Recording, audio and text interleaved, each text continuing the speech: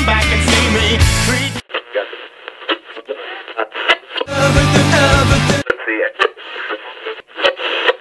Living la vida.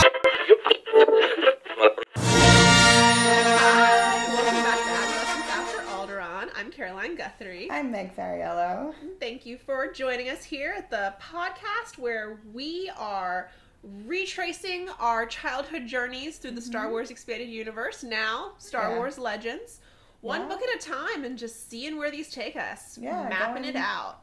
So today we are mapping Jabba's palace. Some more tales from Jabba's palace. At the time of Luke's arrival in Return of the Jedi. So these are 6 more tales from Jabba's palace. If you didn't listen to the first Tales episode, that's totally fine. Yeah, you probably... These are really in no particular order. I mean, they sort of all seem concurrent. Yeah, and they're all connected, but you don't necessarily need to read them, I think, in any order. They can all stand alone. Yeah. That said, I would hardly recommend that anybody go through and read all of them because this collection of short stories is stunning. It is. So, as we mentioned in the previous episode, I have read these before when I was a kid. You did not. Right. But the 2 that I have mentioned over and over again that stood out the most to me, that like scared the crap out of me, was Bib Fortuna's Tale, which we'll talk about today. It scared the crap out of me last night. It's a very creepy tale, and The Assassin's Tale. But I had completely forgotten about Re-Ease, which was also very disturbing. It was in 99? Whoa. Yeah. And like that, I actually like started reading that one and like got a couple pages in, was like, went back and started again because I was so lost as to like where we were. Yeah, I didn't know where we were in time. In time and space. But I will say that, I think we really loved the first 7 tales that we read. So this episode will be covering Effant Mon's tale through EV-99's tale. But I think these 6 were all so solid in different ways. Yeah, absolutely. And I think as a collection, these really, like, I have a lot less to complain about with these than... Yeah, I have fewer quibbles, and I mean, I thought the first 7 were really good. Yeah, they were very good, yeah. But they were, I guess, more, like, uneven? Yes. Than and these I was just like, when I stopped reading the EV-99 tale, I was like, I want to keep going, like... Yeah. I genuinely wanted to keep reading. I know. So should we just start with Effant Mon? Yeah, so we're just going to go and like kind of give a brief overview of the 6 tales and then dive in with more specific. Yeah. So we start with Effant Mon's tale, and he is like, these are all people that you glimpse briefly in Return of the Jedi. He's a guy with like a really long face. Yeah, he sort of looks like a short elephant man. Yeah, but like most of his torso seems to be face. Yes. If you saw a picture of him, you would be like, it's the face guy. And in Yeah. fact, someone does that in the story. Yes.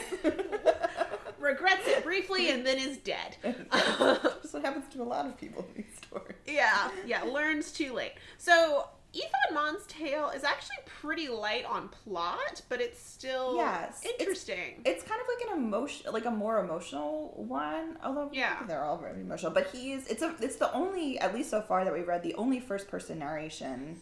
Yeah, so it's tale. A first person narration tale, and it goes from the time when Luke walks into Jabba's palace to when Jabba boards the sail barge to go try to execute the prisoners. And Effant Mon is like a really good friend, like an old friend. Yeah, he's Jabba the Hutt's best friend. Like his biffle, like they are. And maybe his only real friend. I can't imagine that Jabba has that many friends. Yeah, he describes like Jabba as an old friend, like an old partner. But Effant Mon has been like, as it seems, everyone in Jabba's palace has either been plotting against Jabba or plotting to get out of Jabba's palace, and he is trying to figure out a way to sort of undercut Jabba, and he goes to Mos Eisley.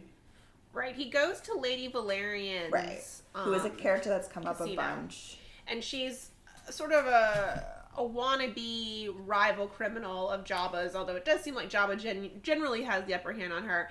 And she had offered Ifan Mon a job, and he came to decline in person. Yeah. And he said, like, no, I understand, but I can't betray Jabba. Right. He's my buddy. He's my friend. Yeah. Ifan Mon is, like, sort of the only guy in Jabba's palace who is choosing to be there because he cares about Jabba. He's not enslaved. He's not a prisoner. Nothing's forcing him to stay. Right. But somehow, we're going to have to talk about the Force in these stories because it's working in some very interesting ways. It really is. Luke somehow, with the Force, when they make eye contact, kind of touches Ifan Mon's mind in a way that makes him start feeling really homesick for where he came from. Yeah. Yeah, Luke sort of... And it was hard, and I guess maybe we talk about this more when we go into detail, but I couldn't really tell if it was, like, that was Ifan Mon, like Luke touching into something Ifan Mon really wanted. Like, yeah, and I guess maybe his species is, like, particularly susceptible to the Force, but yeah, Luke sort of through the Force helps him sort of, or puts this idea in his head that, like, he just wants to go, he wants to get out and he wants to go home. And Ifan Mon actually, like, misses the action completely when he's away. Yeah, he doesn't see the Rancor pit. He doesn't see anything. When he gets back, they've already hauled everyone off to the jail cells. And Ifan Mon goes and talks to Luke. Yeah. And Luke says, I'm going to be fine. Right, like, don't worry about me. Like, no, we're fine. You need to go convince Jabba to just let us go, because otherwise he's Jabba's gonna die. Yeah, like, he's gonna get killed. And I can tell that you are on some level a good person. Like, you should look out for him. And Ifan Mon goes to Jabba and says, "Let the Jedi go. Let them all go." Right. And Jabba says no.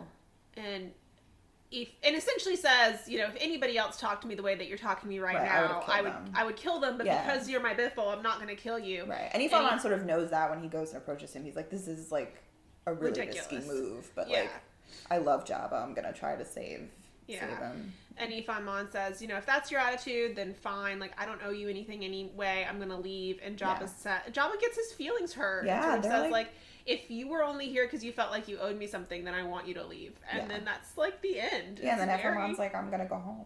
And he goes home. Yeah, and so Ifan Mon goes home. It's really sad. Yeah, it's very poignant. Yeah, and it's the only story so far where you get, like, any sort of... Humanity's not the right word, but, like, humanity from like, Jabba. Emotional interiority. Yes, I would say, yeah. And there's an understanding of, like, maybe why someone would be at Jabba's palace. Yeah, but I feel like Ifan Mon's the only one who's, well, I guess at 99. Yeah. Both are there because they want to be. But that's a rare case. Yeah. So then the second story is Goatgrass, The Tale of Rhys. Yeah, by Deborah Wheeler. Which is quite a story. It is bananas. And he really wants to go home. He has this sort of, he's done something, he has a criminal record, and he's basically employed by, or doing a favor in exchange for a clearing of his name with the Empire, to kill Jabba. Everyone's out to Yeah, no, I think the official count in the Bib Fortuna or in the band story is like there are 16 active plots. Active plots, and I'm sure there are more than to kill. So he's looking for the parts for the various, like, I guess it's a bomb. It's a bomb. Yeah, he's been, like, given parts to a bomb, and they're, like, hidden. Yeah, they're being shipped in different boxes. Yeah, so he goes to, like, around. He runs into Gartog, who is the Gamorrean guard that we... Yeah, he intersects with Porcellus's tale, with the discovery of the kitchen boy's body. And he finds himself in this sort of chamber of brains, which we will talk about even more.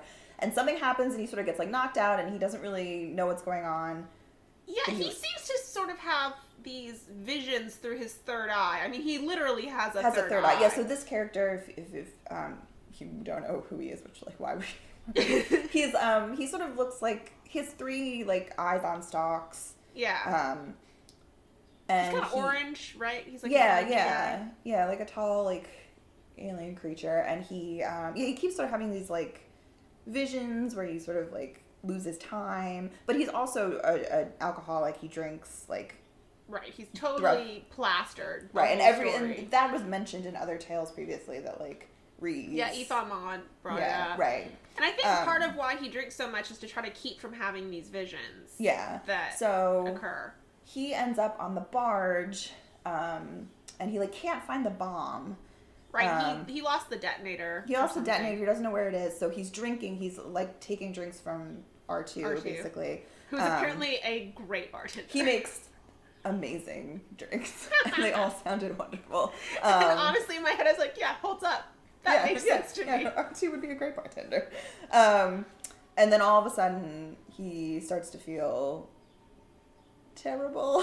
So Leia starts to strangle Jabba. Yes, and he's watching this happen. And he's watching, and he's sort of torn because he's thinking, on the one hand, Right, this is I great. do nothing, great. Right. This nobody kills Jabba. I get all the credit. My name is cleared. Right. No problem. On the other hand, if Jabba survives and I didn't help him, then I'm going to be in serious trouble. What do I do? And then it turns out that Jabba has a voice-activated short-range bomb implanted in Reese. So Yep. it's his like dying gargling. He's trying to Right. summon Kill. Reese and use the bomb within him to kill Leia. Right, Leia. Yeah. And Reese is sort of being like marched. His body is marching against his Right, will over right. there. But then Jabba dies before the bomb can go off, and Right. Reese is like, "Great, home free. I get Right. everything I want. It's all going to work out." And then he explodes Explodes. in Yeah. the sail barge. And it's pretty gross. Yeah, with visions of the goat Oh, grass and yeah, the of his women of his home homeworld. world. There's, Because like, he's been very homesick throughout the whole Yeah, story. there's a theme of like homesickness and like a longing for home that I think we need to sort of Yeah, we definitely need to down parse that a little in these bit. tales. So next the band played on, is that right? Yeah, and the band played on The Band's Tale by John Gregory Bentancourt. Yes. And so this is about the band, Max Rebo's band, although they do not come up with that name initially. Right. That's So later on. they're a band that's been booked for the Mos Eisley Cantina. Yes. And they have a manager. Right. But then the Biths, who are the band from the Mos Eisley Cantina that Yeah. apparently are not open to being replaced and borrow a bus to pretend they're there to pick up the band and then try to murder the band. Murder them. Right, like basically they try to turn the bus over and like murder them on the road. They were gonna dump them in the Sarlacc pit. Yeah, apparently Biths are like not great. Biths, that's how they have that gig. They know one song. It goes do do do do do. Yeah, and then they kill everyone else. But anytime a new band comes to town, the Biths kill them. So So the band manager dies. And we have Max Rebo, who's the blue guy who plays like the organ. The little elephant guy. Little elephant guy, and then Cy Snoodles, who's the lead singer With the long mouth. Yeah, and she's got like really big lips. And Yeah. then Droopy McCool, although that is not his original name. His original name is Snit. They call him Snit, but then yeah. he wants to be. He's tons of slavery in these stories. Yeah.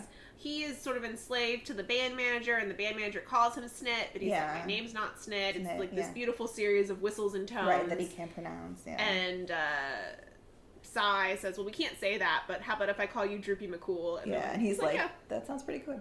Yeah, I'm on the with that. coolest name. And so Lady Valerian shows up. Like, they go to Mos Eisley Towers, which is apparently like the hotel. in Yeah, Mos Eisley. like a seedy hotel. Yeah, where Lady Valerian is sort of holed up, and she says, well, like, I could always use more spies in Jabba's palace. Like, is that what happens? No. I don't think so. Is Not this- initially. It's a little out of order, I think. Okay. I think. I don't know. She's like, oh, I feel like she tried to recruit them. Maybe. Yeah, no, they definitely end up paid by Lady Valerian in some way. I just don't remember if it was before they go there or after Or they already are after. Oh, it established might be there. after. Yeah. But anyway, they say, we need a job, and somebody at, like, the bar says, I could get you a job playing at Jabba's palace. Right, Let's it's go like- audition. Right, audition And for him. Cy decides to make Max, the blue elephant guy, kind of like the front man of the band. Yeah, she's basically like in charge, but she says like, you're the better front person for this. And he is just a huggable dum-dum. Yeah, he's just really hungry all the time. All he wants to do is eat. He was being paid in food. Like, all he wants to do is eat. But he's super sweet, and Droopy McCool's, like, along for the ride. Although Droopy McCool keeps talking about how he hears his people, like... Right, in the desert. Someone tells him. Someone says, like, oh, I saw other, of your species in the desert. Yeah, and, like, nobody believes him, because apparently, like, they don't actually live, like, as far as anyone knows, that they live out there. But they all are like, okay, well, like, and they're very, like, a group. Like, they're taking care of each other. And so they audition at Jabba's palace, and Jabba says, hey, great, I will offer you a contract. Yeah. The contract is forever, and I will pay you in all the food you can eat. And Max Rebo immediately says, yes, that's amazing. Yeah, that sounds great. The food here is delicious, and I can have all of it. I am in. Yeah. And Size Noodles is displeased. Yeah, not super happy about it. But they tell her, like, no, don't try to renegotiate this.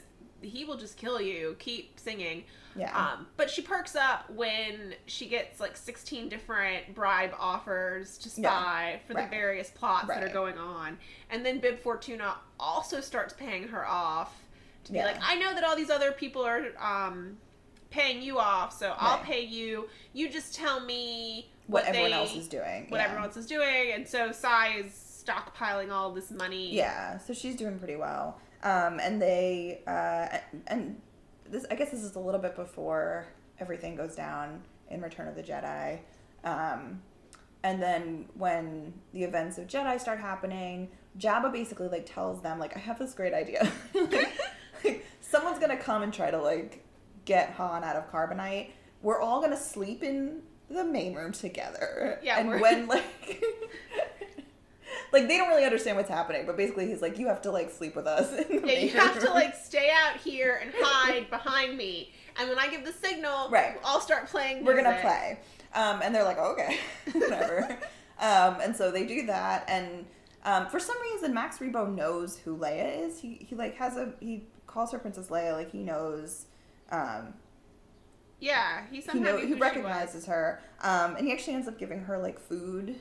Yeah, he thinks she's, like, really skinny looking. Yeah, and he's worried about her. Which is super sweet because he, like, loves food so much, and, like, the fact that he shares, like, a pie with her. He's like, I have it right. It says, Max still had a few small blackberry pies tucked away behind his organ. He picked one out and carried it to Jabba's dais. There he sat next to Princess Leia, who looked at him with an unhappy expression. In case you get hungry, he said softly. Thanks, she whispered. He smiled a little, nodded politely, and headed for his room. He's really cute. He has a good heart. Super sweetie. And everyone in Jabba's palace who likes Leia gives her food. Yeah. All our main characters are pretty well fed because Han's getting fed. Like, Han's getting fed. Leia's getting fed. There's something about Leia. People just want to give her gifts. Yeah, they just want to bestow gifts upon her. I get it. So they. But they're out on the sail barge. Right, on the sail barge. But Sai sort of smells which way the wind is blowing. She gets them out in time. Droopy McCool goes to join his people in the desert, and Sai takes Max with him to go be a new band for Lady a new duet they're gonna start up. So they have a pretty happy ending. Yeah. For them. Less happy ending of the day's annoyances, Bib Fortuna's tale. This was troubling. Was it not?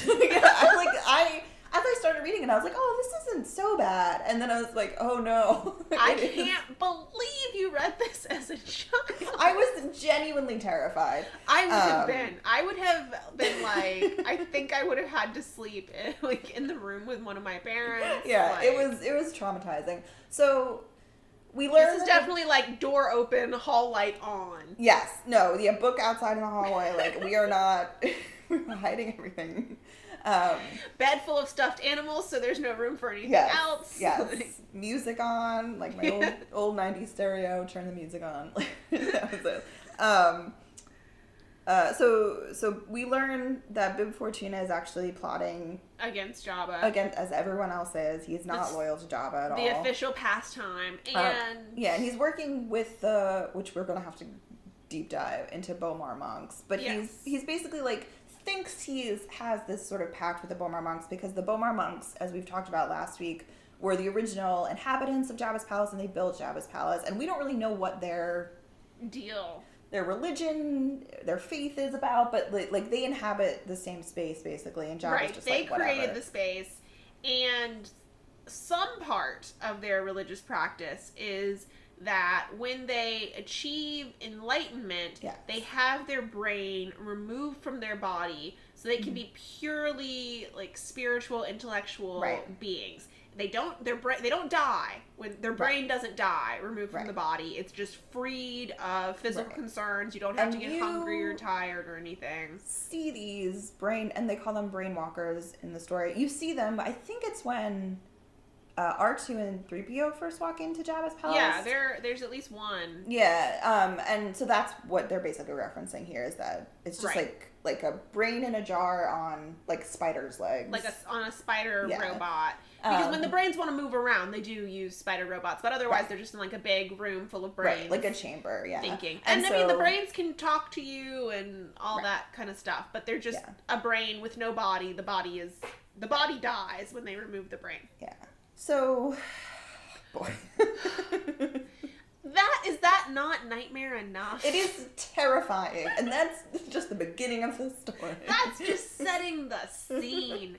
So, Bib Fortuna is plotting against Jabba, plotting Yes. to take over. He plans that when he takes over, that he will betray the Bomar monks, that he's going to expel them from the palace when he Right. takes over. But in the meantime, he feels like they're working on his together, side. They're yeah. working together. And we get a lot of sort of flashback and stuff in this story that'll Yeah. probably be worth talking about later. But there's another Twi'lek who Bib Fortuna has basically raised as his own. Yeah, he's like adopted. Although he does not feel paternally towards No, him. but yeah, he's sort of taken him in. But there's a horribly scarred Twi'lek named Yeah. Nat, Nat, yeah. who Bib Fortuna wants to use as his sort of way back in on Ryloth. Right. So Bib Fortuna is an outcast on Ryloth, so he wants to use Nat as his representative. Right. To get Ultimately. back in, yeah. And so Jabba decides that he wants to feed Nat to the Rancor. Mm-hmm. And Bib Fortuna is like, well, I can't have that. I need Nat. Right. And so he has the Bomar monks remove Nat's brain over Nat's strenuous objections. Yes, he's not okay. Not at with all this. okay with this.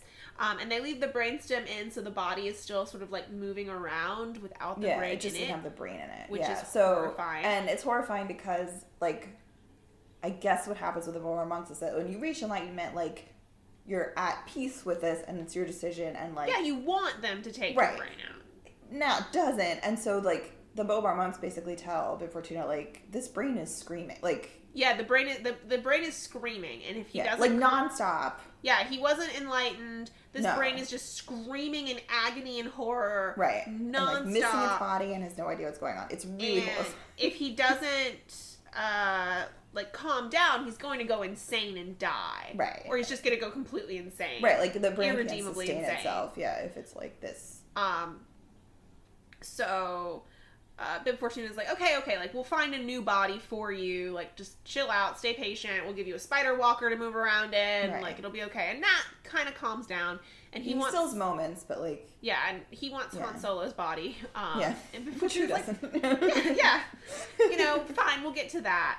And then he actually is the one who blows up the sail barge. Yes. That he plants the thermal detonator that Leia had brought in. He Right. plants it on the sail barge, and when everything goes the way it does, he triggers the detonation. Right, the explosion. And he goes back to Jabba's palace and Right, he's like, I did it. I did it. I win. I get to take over. Yeah. I'm going to change all the locks. I'm going to, get this under control. He goes and changes all the locks. I'm going to get, like, freaked out just describing it.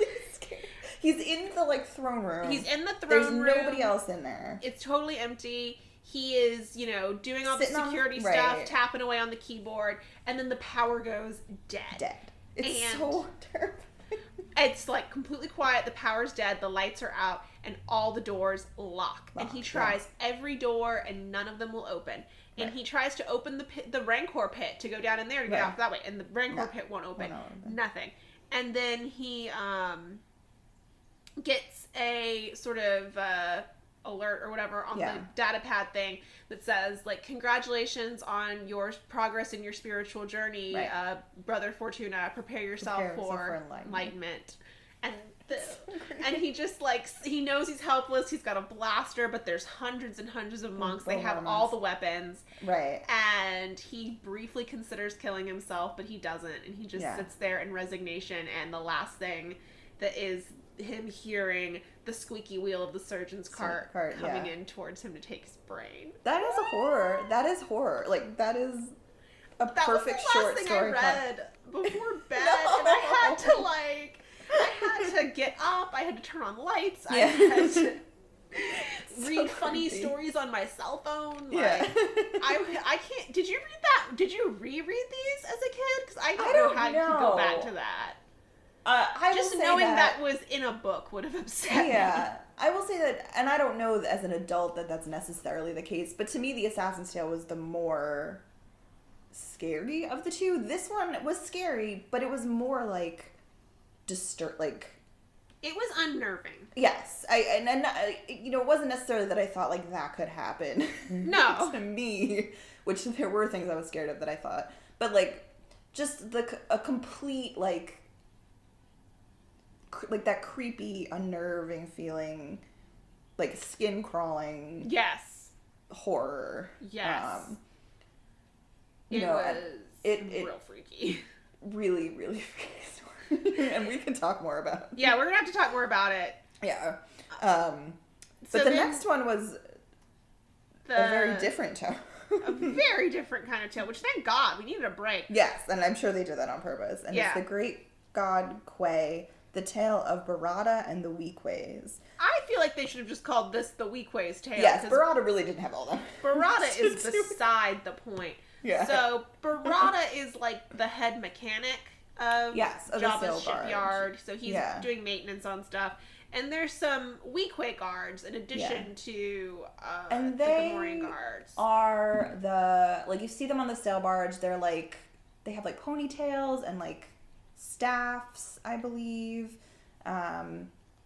You do see them, like, they're not as prominent as some of these other characters. They have like sort of it's a little bit like armor, but like kind of like leather.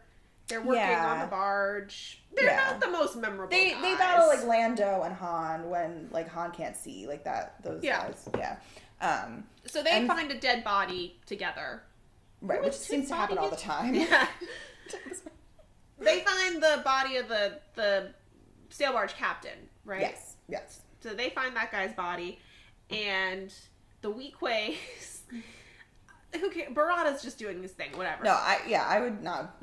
Barada's not important. The Weequays, the two Weequays, have a meeting to try to figure out who is this. The only people trying to solve murders in Jabba's palace are the sentients who are just like too stupid to care for themselves. Right. Like, Gartog and the Weequays.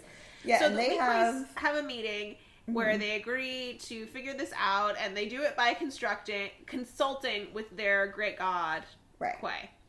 Which is basically a magic 8-ball. It's 100% a magic 8-ball. So it's a white orb. Yeah, it's plastic. They say it's plastic. They do say it's plastic. And they ask it questions, and it doesn't, like, you don't have to shake it. It just, like, talks. But it says very simple, like, answers to yes or no questions. Yeah, it only answers yes or no questions, and it's exactly a magic 8. But they even say, like, this was just invented by someone smart enough to take advantage of Weequays. Of these poor Weequays, yeah. So the Weequays, their whole story is them sort of asking the magic 8-ball a bunch of questions. Yeah, it just says stuff like, my sources say no, or strong possibility of yes. Yeah, I mean, it's like, it has more answers than a magic 8-ball, but they're all very magic 8-ball style answers. And so they actually end up finding the thermal detonator on the sail barge, and they try to disarm it, but they not in time, and that's their story. Yeah. And they bribe Barada with some beignets. So they're very sweet and I was really rooting for them. Taken advantage of and not the brightest, but But we end on quite a high or a low, depending. We ended at an extreme, for sure. Yeah, and that's, which I knew that EV-99's story was like a little bit disturbing. I wouldn't say it's quite as disturbing as Bib Fortuna's tale, but boy, oh boy. I don't know. This actually might have freaked me out in some ways Oh, more really? than Bib Fortuna's tale. There's a lot of just, like, existential troubles going on. Yes. And our ongoing discussion of droids, and It's gonna get more complicated with this. This is a lot of layers of droid stuff in here. So this is called a Bad Feeling, the tale of EV-99, and we start a On very Cloud- different way. Yeah, on than Cloud we started City. in any In story. Lando's day on Cloud City. Yeah, so even before Vader, Yeah, before Empire, just... which is why I was like, where are we? What are we doing?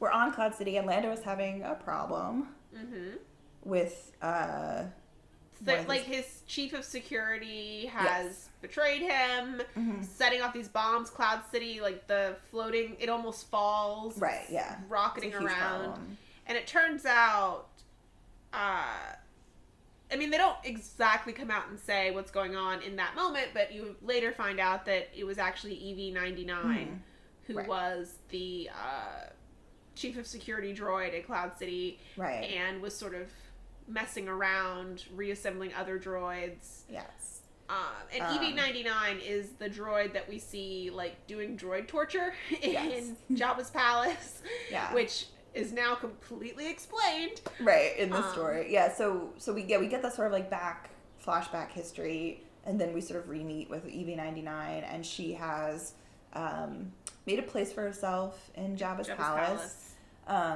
She has a job. Yeah, She, like, I think she's just sort of the main The like, droid droid administrator. wrangler. Yeah. But her passion, her love, what keeps her going is pain. Droid pain, specifically. She loves to inflict pain on other droids, and she describes it as like as if she actually does get like a high, like she Right, and she is interested in, she says she's fascinated in exploring the threshold between operational status and the ultimate deactivation.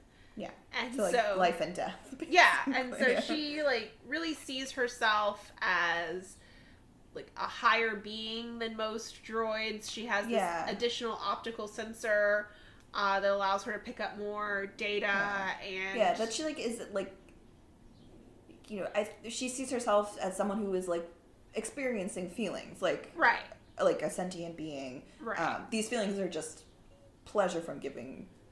Right, yeah, she's a hardcore sadist. Yes. And I mean, and like the tortures that she's inflicting on these she has like a secret droid torture cave. Yes, like in Jabba's palace, like Yeah, she has a place where she. just is. I mean, it's like I haven't even watched the show, but it's like Kathy Bates in that season of American Horror Story where she's playing. Oh yeah. LaLaurie. Mm-hmm. It's like the LaLaurie house in New Yeah, Orleans. yes, but, like yeah. the legendary version of that, Right, but right. with droids. Right, with droids. And she realizes she, like, the fact when C-3PO and R2 come in, there are these assignments that are exactly right for them Right.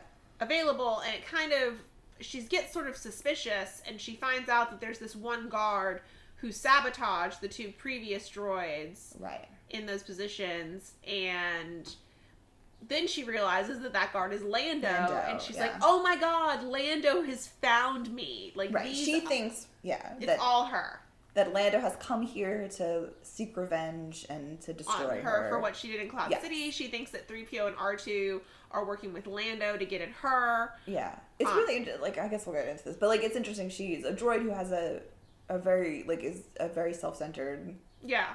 which is, you know, I think we see that in the newer films more, but in Legends and in the originals, like, She's droids a are not. very interesting character. Yeah. And yeah, so she's trying to, like, shut down and empty out her droid torture dungeon. And then somebody bursts in, and she initially thinks it's Lando, but it turns out that it's a droid who is seeking revenge for what she did to the other droids from his unit on Cloud City, on Cloud that she City, had tortured and mutilated them, and that he's there to get revenge on her, and so he sort of, like, leaves her on the floor and lets all of the droids she's been torturing out of their cages, and they're, like, crawling to her, like, at the end of Freaks. Yeah, I was gonna say, Freaks! Film nerds. Film studies. Reference to Freaks. It was controversial, but no. So we'll make you one of us. So they're gonna tear her apart. Yeah, tear her apart basically. But and he also like removes some of her like pain sensors and higher thinking sensors, so she can't experience it, because she also is getting some sort of pleasure from experiencing and understanding her own pain. Her own pain, yeah, and like her own like self-conscious, like conscious awareness of feeling. And so she is torn apart and forgotten. Right. Yeah. So yeah, those are our 6 tales. They are really. I was like tired after reading. Yeah, it's a lot. It was emotionally and intellectually complex and taxing. Yes. More so than I think we've maybe ever gotten. Yeah, it was. I mean, all over the map. So I feel like maybe we could start with a broad brush and say, like, what do you make of this theme of, like, home and longing that goes throughout these stories? I was trying to think about that, and I mean, Jabba's palace is such an interesting, like, location, right? Like, all these stories are tied together by this location, and it is no one's home. Right. No one likes it there. Even. No one likes it there. No one is originally from there, right? Yeah. No, I don't think there have been any characters with tales who were, like, born on Tatooine. Tatooine, yeah. They're all from other places. They're all sort of forced there by either circumstance or slavery or, you know, like...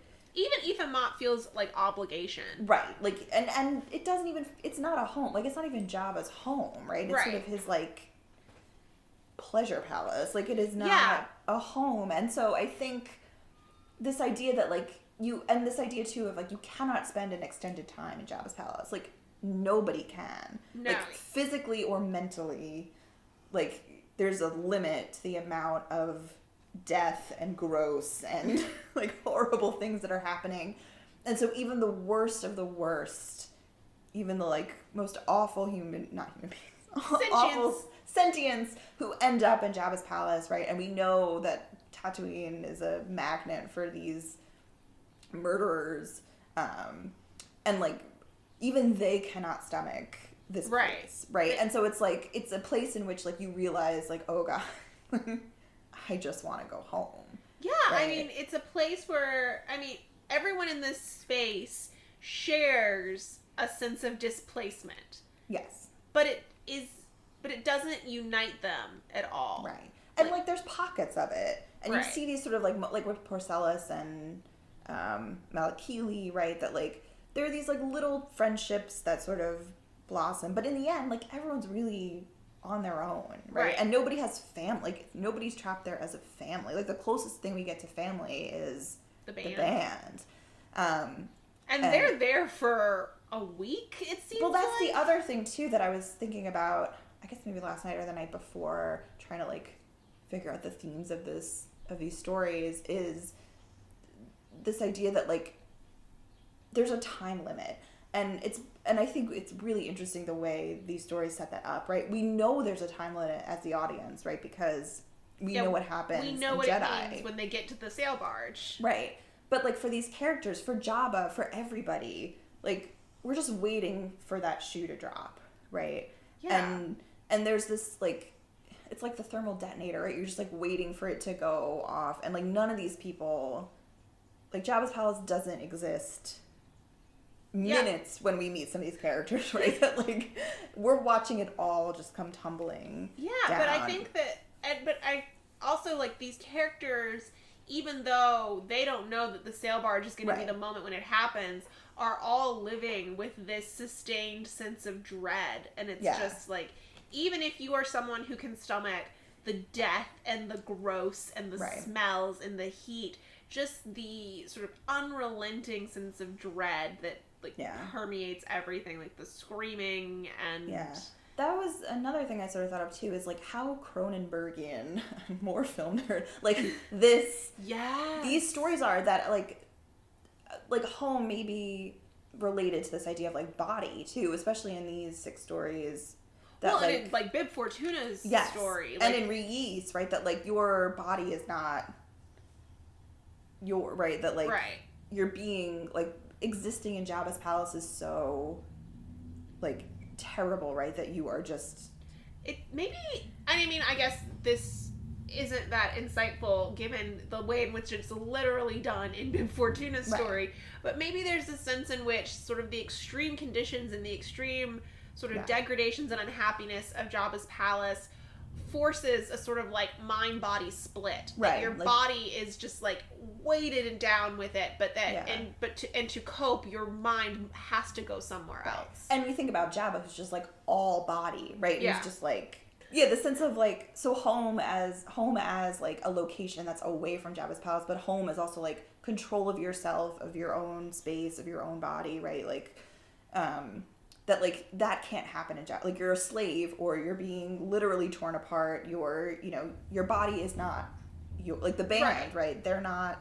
Yeah, everybody. Right, everyone's owned. Everyone is subject to the whims of the space. Right. To the heat and to the sort of the ways of Jabba and all that kind of stuff. And Jabba just like getting a thrill out of like throwing anybody down the Rancor pit, right? And watching like a body be torn apart, right? This like. Right, yeah. The only characters who are really sort of psychologically coping are the ones like Gartog and the Weakways, who just lack the kind of intelligence to make heads or tails of their situation. Right. That they don't know that they should be really worried about what's happening. And Ifan Mon, who like, I guess in some ways sees Jabba as like home, right? Like that's his friend. But I also think Ifan Mon is a really interesting, like his storytelling is a really interesting intersection with this idea, because Ifan Mon's story is a noir, which was stunning to me in reading it. And I mean, so obviously we have the horror genre represented here. We've got some sort of typical Star Wars stories. We've got some comedy. But a noir short story, I was not expecting. It actually took me a little while to recognize it. I thought at first that it was a Western. And I mean, there are some similarities. The genres overlap a little bit. And I guess you just don't... But he gets to when he got to Lady Valerian's casino and he was describing it, I was like, oh, this is a noir. A noir, And the first person narration. The first person narration, and I think he even calls Lady Valerian a gutsy dame.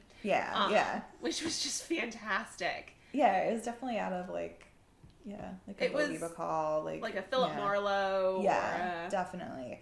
So I guess if you're not that into genre, the noirs are the sort of post-World War II movies that tend to feature, not exclusively, sort of a detective or an otherwise investigatory figure who's trying to make sense of a sort of like tangled and dark world. And Jabba's Palace is a great location for a noir, and noirs often take place in like physically sunny locations. They take place so like in Los Angeles. LA is a great noir city.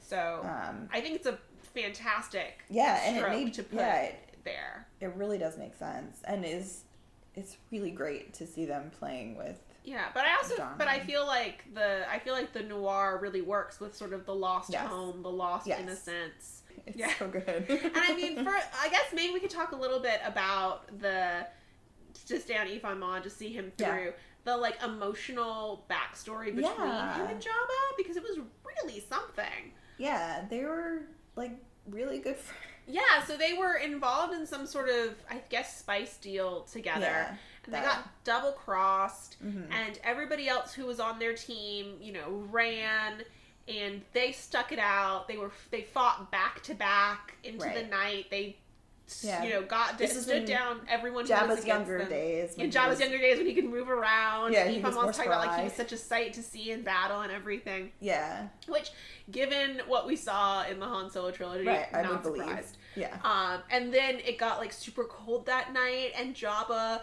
like wrapped his tail around Ifan Mon to like keep him warm, and they clung to each other through the night. and both survived. And Ifamon stayed by Jabba. Yeah, through everything. Ever since, through everything, until the Jedi came in and looked into his eyes, and suddenly he needed to go home. He needed to go home. Yeah, yeah, and that this idea that like. I feel like, well, maybe that's more Western than noir, but that, like, understanding that the end is sort of, like, coming, like, before it even comes, right? That, like in Deadwood, right, when... Right. Wild Bill Hickok? Oh, I think so. When he does that speech, when he says, like, when he's telling Charlie, like, just let me go to hell just the way I want to. Hell my way. Like, I know I'm not going to be okay. Right, I know this is going to be the end, yeah. That, like... In the Wild Bunch, when they're like... Yes. You know. It's like a very, and this seemed, and even though Ifamon lives, like, he sees the writing on the wall even before, like, there's signs that there are writing yeah, on the wall. But I mean, that could, I guess, be a little bit Maltese Falcon. Yes, yes. I think that, that's an overlap between the noir and the Western, right? That, like, I gotta get out. Yeah, exactly. It's It's done, and there's nothing more I can do here. Yeah, it's sort of got like a little bit of its Chinatown Jake feel to it. Yes, yeah. Like this is the film nerdiest episode of our podcast ever. And I'm loving it. It's like our show notes are just gonna be like pages and pages of film references. So sorry if you're not a film. If you're not a film studies person, just go watch these movies. Trust. Oh yeah, watch them. Yeah, they are good. Okay, so what else do we want to talk about? Do we want to talk about the scary ones? I guess we could talk about EV-99. I don't... Yeah. There's so many layers. It's really complicated, her story. I was confused. I figured it out eventually, but I did too. Confused. Yeah, I had to go back and reread. But it is, and I think the most direct... And, I mean, we sort of got it in Solo, right? A Star Wars story. And you sort of get it a little bit in Rogue One with the droid, who I always forget his name. K2SO. K2SO. But, like, this is, in terms of our rereading of the Expanded Universe, like, this is the most explicit exploration of, like, droid consciousness, self-awareness that we have ever gotten. And once again, Lando is always paired with droids in interesting ways. He has a very interesting relationship with droid, like, just throughout the Expanded Universe. It seems like and they've continued it into the new canon with Solo. Right, that he's just Lando and droids. Right, he seems to get generally, not with EV-99, but generally get along with them. Yeah, and he has more respect for droid interiority than most humans do, because he recognizes at a time when I think very few would that this one droid who ends up tracking EV-99 down has a personal investment in vengeance. Yeah. When the droid says, like, we should blast her out of the sky, Lando has a moment where he thinks, like, oh, that's weird. That's not, like, normal for that droid. And then he remembers what she did to those other droids. And he's like, you know what? And he even says to the droid, like, look, I know how you feel, but this is not the time for vengeance and blah, blah. Like, he takes it seriously. Yeah, he really does. And I'm trying to think, because we often, I guess, see 3PO... I always think of it more as, like, self-preservation. Right. Like, 3PO I don't think of as a selfish character, just, like, very concerned with, like, yeah, he does not want to be deactivated. Right. He doesn't want his parts to freeze. Right. But as a protocol droid, and R2 too, right, he's very, like, he serves, right? He's a service Right, and he's motivated to. Like, he wants to be useful. And he wants people to want him around, right? And again, that's probably part of this sort of self-preservation. But, like, with EV-99... like, it's the first time in these books that we've seen a droid who's just completely self-absorbed. Yeah. like, she sees Lando, and, like, I can't imagine 3PO or R2 thinking, like, the same way, where she's like, oh, he's come to kill me. Like, yeah, this is about me. And it reminds me of what we talked about in the last Jabba's Palace episode, what you mentioned about, like, these characters being the, like, heroes of their own Right, they all think that they're the protagonist. Right, and, like, in this one, it was, like, the clearest. She's like, she sees him, and she's like, oh, like, this is about finally me. Found me. How did he do it? Yeah, how did he find me? And it was sort of great to see, like, a droid just kind of, like... Yeah, she never had a concern, really, for anyone else throughout the whole or what was going on at all. Yeah. Like, she was in her basement torture room, just like minding. Her basement torture room was I know. so troubling. It was really, And it's really messed up. Yeah. Also, like, the fact that, like, Jabba's palace is so bananas that, like, nobody noticed that there's noticed, a or if basement they torture did, didn't room care. Like, for droids. Somebody wandered in there drunk and was just like, oh, all right, not yeah, my walking room. backwards out here. Just shuffle some other way from here. Yeah. The little things. I guess it just shows how much, as a Star Wars person, you do connect with, accept as characters, anthropomorphize whatever the droids. Yeah, because the way they right. talked about, like, she has all these droids in these various horrible positions. She's deactivated all of their, like, vocal capabilities when they just, like, rattle and Right. wheeze Oh, and stuff. It's just really horrible. I mean, it was awful to picture. Yeah. And Yeah, it's like basically what you see her doing in Jedi, except like, yeah, and it's almost like an experiment for her. Like, she's like trying to understand, like, she's like feeling and pain. the Nazi doctor of droids. Yeah, it's very, very disturbing. And creepy. so the Boamar monks. Yeah. I'm like, I want a whole backstory, which I know we don't get. Like, I don't think that. Oh, it's out there. I want it.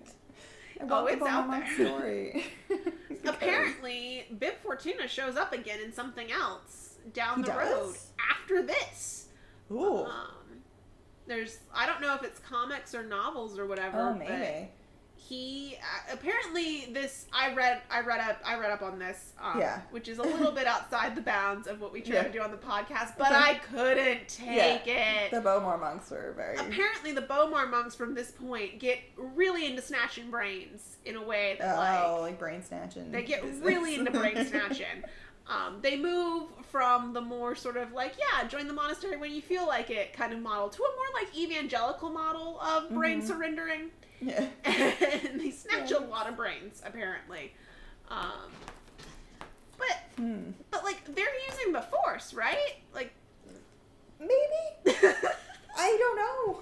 I don't know what they're like. I couldn't really figure it out. because I it mean, says that makes they sense. talk about like Bib Fortuna talks about how like the Boamar monks trained him to use his intuition, and he could sort of sense plots and sense danger through that intuition, and he realizes at the end that like the Boamar monks must have been better at it than him, that they could sense like what he was planning against them and all that stuff, which like sounds like the Force. Yeah, and I guess to me, I mean, we can like just talk about the Force in general in Jabba's palace. Yeah. These tales, but it's really interesting because like it didn't even occur to me until you just said that, and like that's I think credit to these stories because like for the Boamar monks like.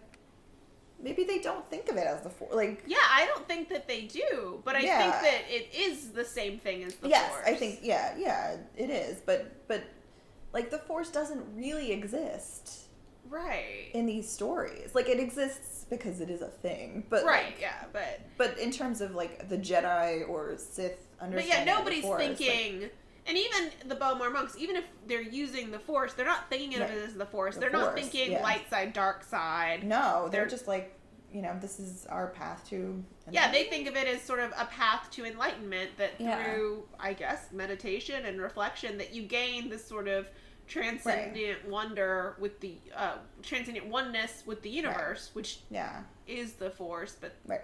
you don't have to think of it that way. No, yeah, and I guess Yvonne Mon, maybe my interpretation of that, like his sort of connection with Luke, is that maybe he was just like very sensitive. Maybe. Like, was Luke just like looking at everybody and just being like, "Go home, go home"? go Because home." it also seemed like Rii's visions were like Yes. Force visions. Yeah, was that Luke just like sending his out species got through the third eye?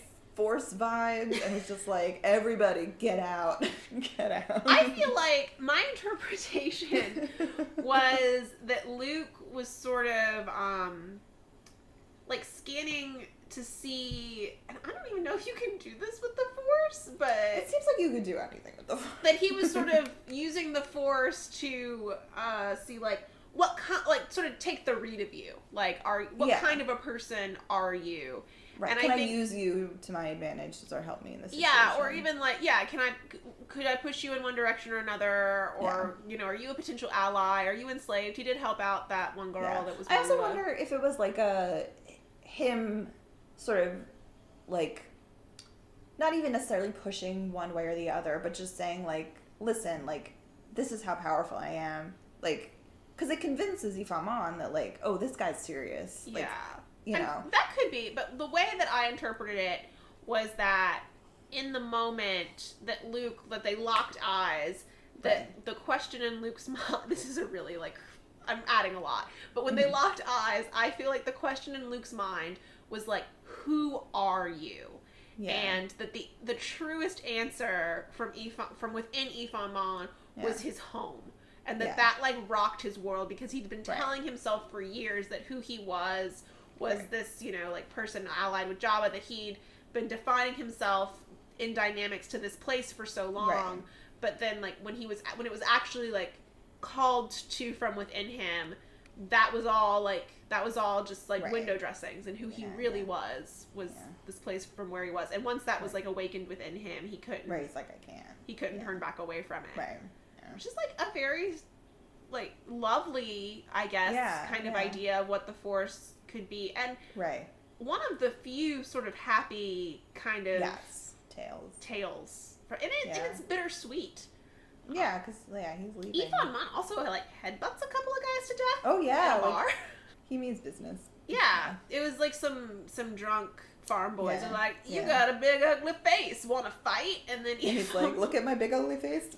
Wham! Wham! This is what my big ugly face can do. And there was also like an Imperial guy around. Yeah.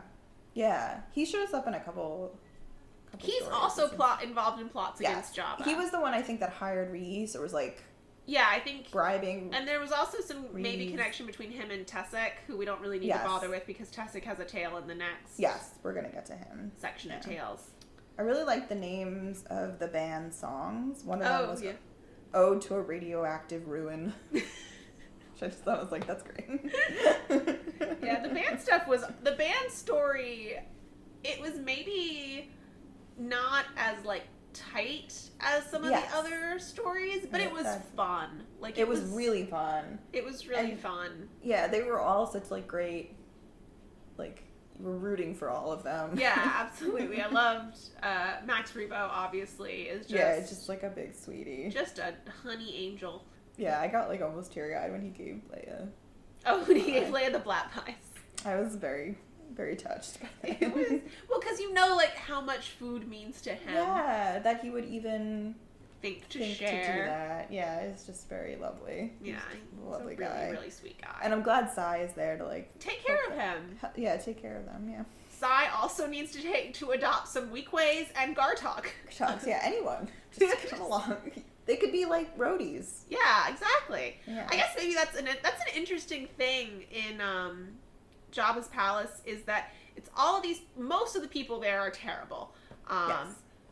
Obviously not all of them, but it's like most of the people there are terrible, but none of them so far have been worse than the place that they're in. So like, even though if you took these characters and put them in any other like Star Wars story setting, they would be just like grotesque and horrible villains, because they're in Jabba's palace. Right. You get this lovable. you get this like lovable vulnerability. You get to they look soft by being surrounded by just like such. Yeah, and that's all we get, right? Because we don't get stories of like lovely people. No, because what would they be doing there? I guess maybe the only one is like Ula. It's like the only like.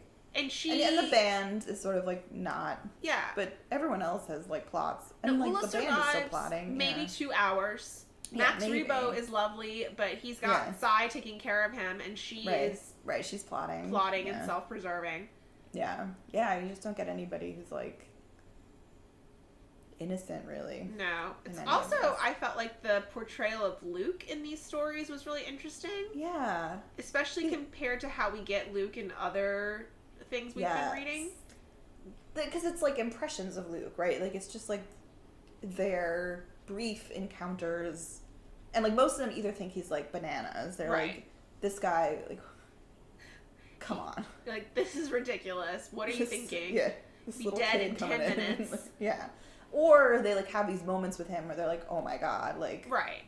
the horseman of the apocalypse, right? He's coming in and it's, like, all gonna end because this guy Yeah, but he has shown up. Yeah. But yeah, he seems a lot cooler. Yeah, this Luke has... story. This Luke Compared has to really Jedi gotten- Search, like, If this guy wanted to open a Jedi Academy, like... yeah, I'd be like, yeah. I would be like, yeah, this makes sense. Yeah, where's your plan? Like, and he would have it. He'd have a portfolio and be like, this is how much it's going to cost, and these are how many students I need, and Yeah, exactly. Like, here are the architect plans Yeah. for the building. exactly. I need this many teachers, and Yeah. this is the goal. These are the benchmarks you have to meet to progress through the different levels of training. Yeah, like I have partners who've come in on this, and they're gonna support me because I can't do it by myself. Yeah, he's like a very reasonable guy. Yeah, but I mean, Luke, maybe Luke just like burned himself out here. He just put so much effort in Jabba's palace. He was like, I'm tired for the rest of my life. Yeah, that's it. I'm done trying. Yeah. But yeah, he's got this sort of like otherworldly air about him. Like stranger, like mysterious stranger kind of. Which is again a westerny kind of thing. Yes. Jabba's palace is it's like a western kind of setting, right? Yeah, Like, yeah. I mean, it's the Wild West. It's like Yeah. this location out in the middle of nowhere where you just like attract the worst. Yeah, and it's in the desert. Yeah, it is. It really is. Yeah, he sort of comes in and he can't bring order to this place because nobody can, and so it just gets destroyed. Yeah, he's got to like Shane or the man with no name or and it comes in and it rides out. Which like you would never think of Luke as like like in any other context. No, that's not who Luke. But I mean, I guess Luke does kind of have that in Return of the Jedi. Kinda, but it doesn't. In the last beginning, no, very long. No, it doesn't last. I feel like after he gets dropped in the Rancor pit, it's over. Then it's just like Yeah, he sort of comes in with, the robes and the, like, smirky smirk, and it just sort of falls apart. But yeah, I like this Luke. This is an interesting, but this Luke would be almost impossible to write from a first person, like, to write a narrative from his perspective. Yeah, right. Like, how do you crack into the interiority of someone who is this... Right. It would be, I mean, I don't want it, because I think it's fine the way that it is, but... It would be interesting to maybe get, like, a perspective, like, his perspective on what was he thinking coming to that situation. Or, like, Lando's, maybe. I mean, I would like to... I would love a Lando tale. And I get why we don't get one, but I really want to know what's been going on in Lando's. This is the first time, EV-99's tale was the first time he got mentioned. Yeah, I mean, whole time. She was the only one who really noticed him, I guess, which is what he And I wonder if wanted. he'll show up, in the other ones. But, we've... people have talked about Han, Leia, and Luke, but not Lando. I feel pretty bad for that protocol droid that Lando sabotaged. Now that I know all about droid sentience and interiority. There's a lot going. I mean, so droids are just like completely sentient. I mean, it's getting harder. or they're programmed to feel. Because I could see that being, like, a useful... Like, if you don't want your droid to get damaged, or, like a useful, programming for them to, like, react to... Right. But, like, but EV-99 sort of brings that, right, to, like, a level... And that's, like, what she's trying to do, right? Right. So, like... And then she's got the pain sensors on them, and... Yeah. Right, that she can... But, I mean, like, in, Jedi Search, which we talked about last week, when Lando takes 3PO and R2 with him to the gambling place, he has an argument with the guy selling tickets about whether or not they need tickets. Like, are they sentient beings who are going to enjoy this, so they have to buy tickets, or are they just, like, machine assistants who are, like... Yeah, it's very... Again, it's all over the map in Star Wars. Like... I need more. I don't know if I need more explanation, because I just feel like the more information that I get about droids, the more complicated and confused. I mean, it would be really interesting if, like, we just sort of thought of droids as just, like, the way in which they're pictured in the original trilogy. Like 3PO, R2, that's what we got. And then you got a story like this? Yeah. That would be interesting. But the fact that, like, it's sort of been like, because was that in Courtship where Leia was talking about like the droid rights lobbyists? lobby. Yeah. That like it's been sort of like hinted at, but never brought to like a full completion of like an idea. It's very much, I feel like, L3 from Solo, but part of what made L3 like splash on the big screen so much was that she was so different. Right, and was like questioning this. I mean, she's asking the same questions that we're asking about droids. Because even in Rogue One, like K2SO was very like sassy, but he was also super loyal to his guy. Yes, right. He was not he wasn't going off the rails. Yeah, he wasn't like complaining about having to be a droid, right, or anything like that. Yeah, these are thinkers, and they stay with you in a way that like Jedi Search. I'm already like, what even happened? But no, I think they're much more like character meditations than they are plot driven. Right. Like these authors all seem, and like I know anything about their process, but these authors all seem to have like sincerely asked themselves, like, what is this? What would the experience of being this character in this space be? Yeah, and they do such a good job of like breaking it down and giving pause to this space that, you know, I mean, I don't know, it's like 20 minutes, 30 minutes in Jedi that we spend at Jabba's palace, and but I mean, and I guess that's a good mark. That's a mark of a good expanded universe story. Like I'm gonna watch Jabba's palace very differently. The next time I watch Return of the Jedi.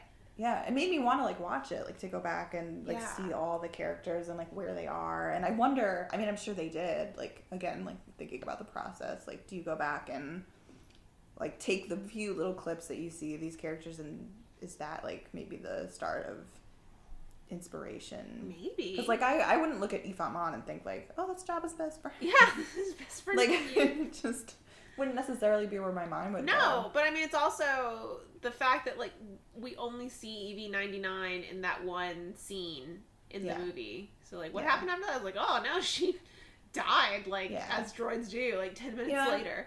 It is sort of interesting too that like I do want to go back and like rewatch it and sort of find these characters and like where they are. But it's also like, what's great about these stories for me is that it just like layers on top of Jedi, right? That like you can watch Jedi and like, you know, not know these stories and it's, you know, fine. And then you get these stories and it's just like digging deeper into that space, right? That it doesn't like change anything on screen, and it doesn't necessarily like because these stories are not about our main characters, right? No, just, not at all. Yeah, the story, like a lot of the time it seems like expanded universe stories are trying to exist in the gaps in between things. Right. So we have things that happen like in between movies or in between scenes in movies or things like that, and the stories are trying to fill the gaps. But these stories are trying to just like, I don't want to overuse the word expand, but trying to go out in different directions, right? Yeah, almost like an accordion, I feel like. This sort of like flatness, and then it just like pops it open, and it's not like anything's different, like nothing's changed, right? This all just happens. Yeah, or like a pop-up book.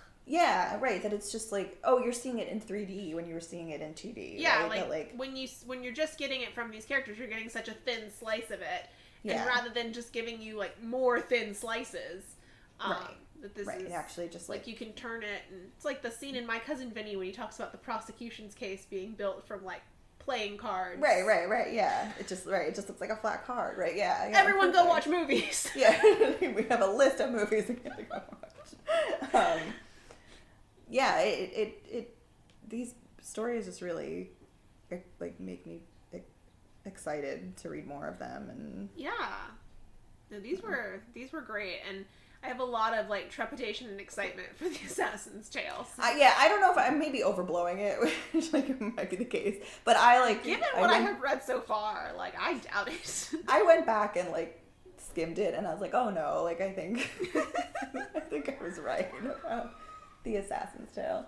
It's a different kind of horror. Yeah, I would say. I will be very interested. But I don't really remember any of the others, so I should have looked this up before. But let's see.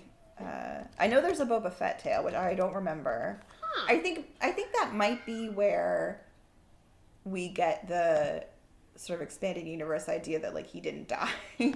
Oh, that he like climbs back out of the starlight. Yeah, pit. I'm wondering if that comes from this tale. But yeah, we'll be reading the last 6 tales from Tessek's tale down to the epilogue, basically. So we're finishing out, and that will be 2 weeks. Yeah, because next week we are going back to the Jedi Academy trilogy with Dark Apprentice. Yeah, I have no memory of this whatsoever. So I definitely remember, but Dark Apprentice and Champions of the Force blend together a lot for me. So yeah, Dark Apprentice, we have Leia and Han holding a blaster, and Leia's like got her hand on his shoulder. She's probably chastising him about something. And then Luke is looking real grim. Yeah. And there's like a ziggurat in the back, which I guess is maybe the temple. Yavin. Yeah. Right, the temple of Yavin. And a face of a dark figure, like sort of in shadow in the back, who I guess is Exar Kun. Exar Kun, yeah. Which is what I guess. Yeah. Yeah. But I don't, or maybe it's not, but I don't know. Is it Gantoris, maybe? See, I don't remember if we like He find looks like a ghost. I bet it's Exar Kun. I think it is Exar Kun. I think that does happen. Okay. I'm just reading like the back of the book. Yeah. While the New Republic struggles to decide what to do with the deadly Sun Crusher, a new doomsday weapon stolen from the Empire by Han Solo, the renegade Imperial Admiral Dala uses her fleet of Star Destroyers to conduct guerrilla warfare on peaceful planets, and now she threatens the watery homeworld of Admiral Akbar. But as the battle for a planet rages, an even greater danger arises at Luke Skywalker's Jedi Academy.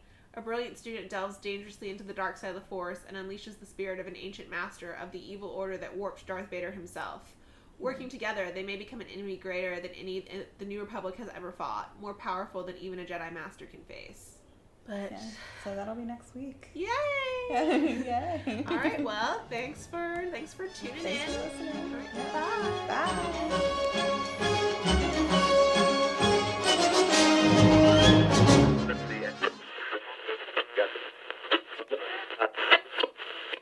Thanks so much for listening to this episode. If you would like more information, please check out our website, adolescenceafteralderon.wordpress.com, for show notes and info about upcoming episodes. We're also on Twitter, after_Alderon. We're on Instagram, adolescenceafteralderon. And if you would like to touch base with us, ask questions, participate in the conversation, you can email us at adolescenceafteralderon@gmail.com. Thanks so much.